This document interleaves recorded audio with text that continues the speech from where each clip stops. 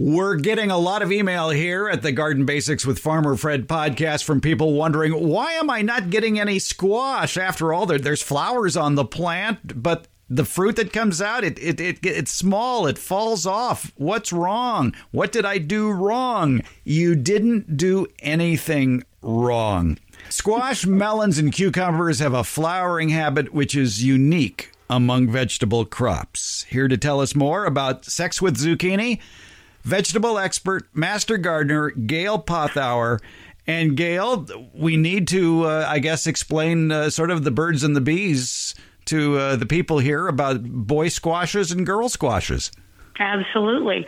It's squash and melons and gourds, things like that, are in the same family, and they're what's called monoecious. It means they have male flowers and female flowers on the same plant. So part of the problem in this time of year is if you're not getting any fruit, it's because the male flowers start first. Typically on cucurbits, the male flower will open up first, and then there will go through a phase where the female flowers will open up, and they've got to get synchronized, where the male and female flowers are flowering at the same time for that same 1 hour in the morning. I mean, they have a real short time period when the pollen is viable, usually in the morning, and they've got to get synced up at the same time. And you got to have pollinators there, like bees, spread the pollen around. Pollen for squash tends to be pretty thick and heavy, so you don't have to worry about it blowing in the wind and getting wind pollinated. But it's typically honeybees, and what I've noticed on most of my squash are the native squash bees. They tend to pollinate my squash. Honeybees tend to pollinate my melons, but squash bees do my squash. Boy squash flowers, especially on zucchini plants, are very noticeable because beneath the flower is a long, thin stem. Mm-hmm, that's correct. And the female flower has a miniature fruit. So if it's a zucchini, it's going to be long and skinny. If it's a melon, it's going to be round or whatever and fuzzy. But yeah, the female flower will have an immature fruit at the bottom on a shorter stem. The male flower does not have that immature fruit, has a longer stem.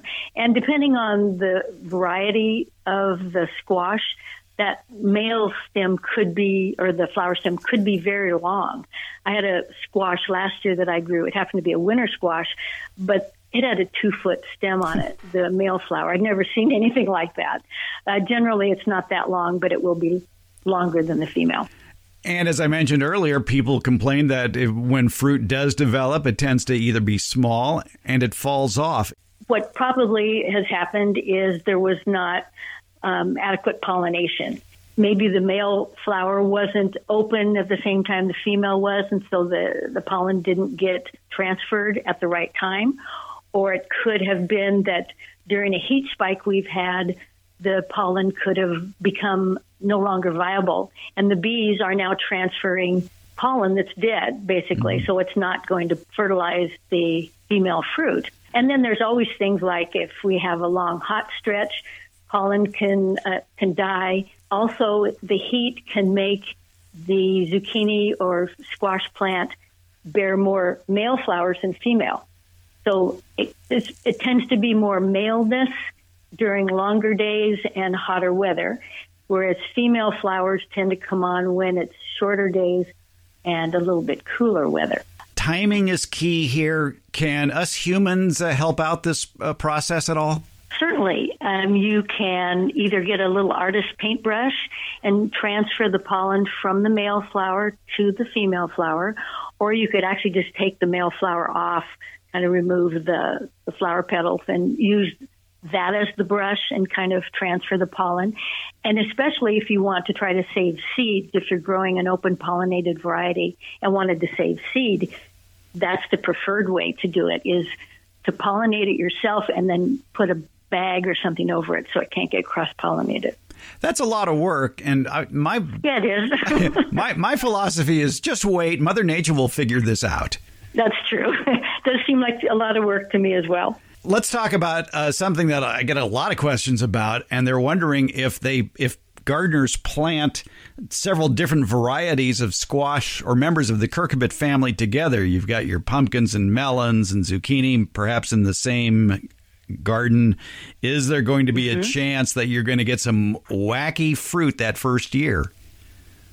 No, because for one thing, there's several different species in the cucurbit family. So if we're talking summer squash, zucchini, the patty pan, crookneck, the typical pumpkin, acorn squash, what else? Spaghetti squash. Those are all in the same species, Cucurbita pepo.